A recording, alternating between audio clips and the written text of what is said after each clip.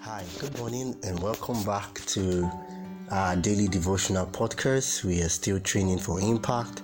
I remain your host, Amadi Kopp, and we are journeying through Genesis for this series. And we just started, we're at day 3 now, and we're still laying the foundation for the book. When we read Genesis chapter 1, verse 28, we see God giving a command that Adam and Eve should be fruitful, they should multiply and fill the earth. And the authorship of Genesis has traditionally been ascribed to Moses, as well as the other books of the Pentateuch. We see that those other books of Pentateuch are Exodus, Leviticus, Numbers, and Deuteronomy.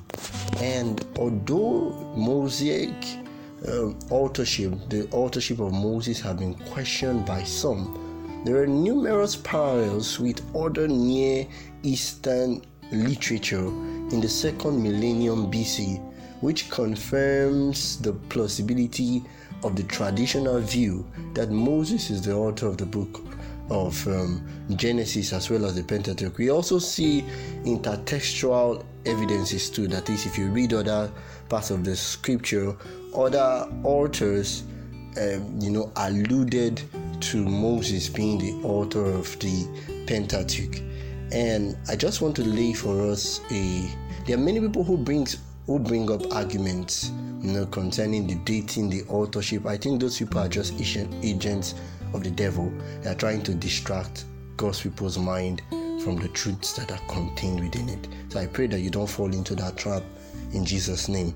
The Bible can be trusted, and if you read with it by faith, if you study it prayerfully, God will give you answers that can help you even in your day-to-day activities.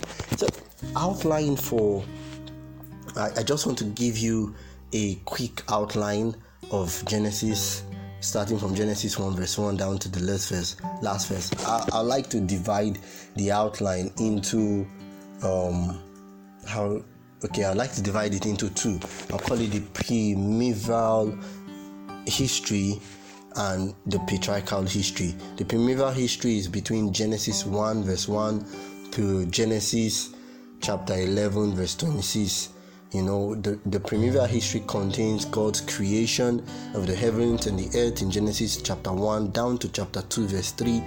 Then after creation, it tells us that sin came into the world in Genesis chapter 3, and then we see the downward spiral of sin in the world from Genesis chapter 4, where Cain killed his brother, down to the time of the flood and Babel in Genesis chapter 11 verse 26. And that's where the primeval history ends.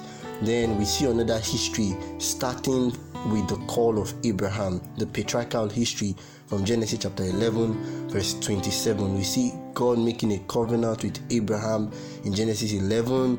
Then we see Abraham's obedience down through in chapter 17 to 22. Then we see Abraham passing the mantle to Isaac in Genesis 23 to 26. Then we see Jacob for his consequence of deception in Genesis 26:34 down to chapter 31. Then we see Jacob reconciling with his brother in Genesis 32 down to 35. Then we see Joseph from chapter 36 down to chapter 47, and Jacob's blessing in chapter 48 down to chapter 50.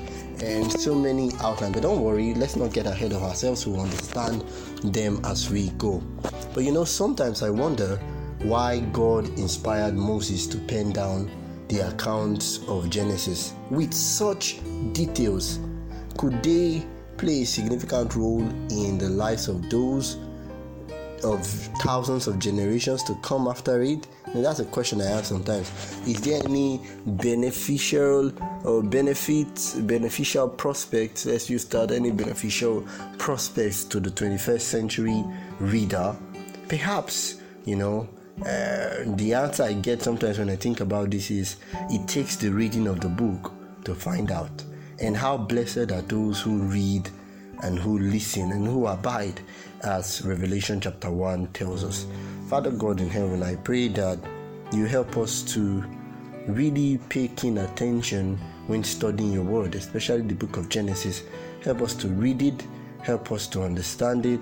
And Father in heaven, I pray that you contextualize it to our own, you apply it to our 21st century, apply it to our lives, make it applicable, Lord. Let us see the implications for the decisions that we make each day. And Father in heaven, as your word declares in Revelation, blessed is he that readeth. Help us, Lord, that as we continue this journey, we would receive your blessings, receive your corrections. And Father, as we do this, take all the glory and honor. We ask and pray in Jesus' name. Amen. God bless you. Have a beautiful, beautiful and fruitful day today. We will see or we'll share space again tomorrow.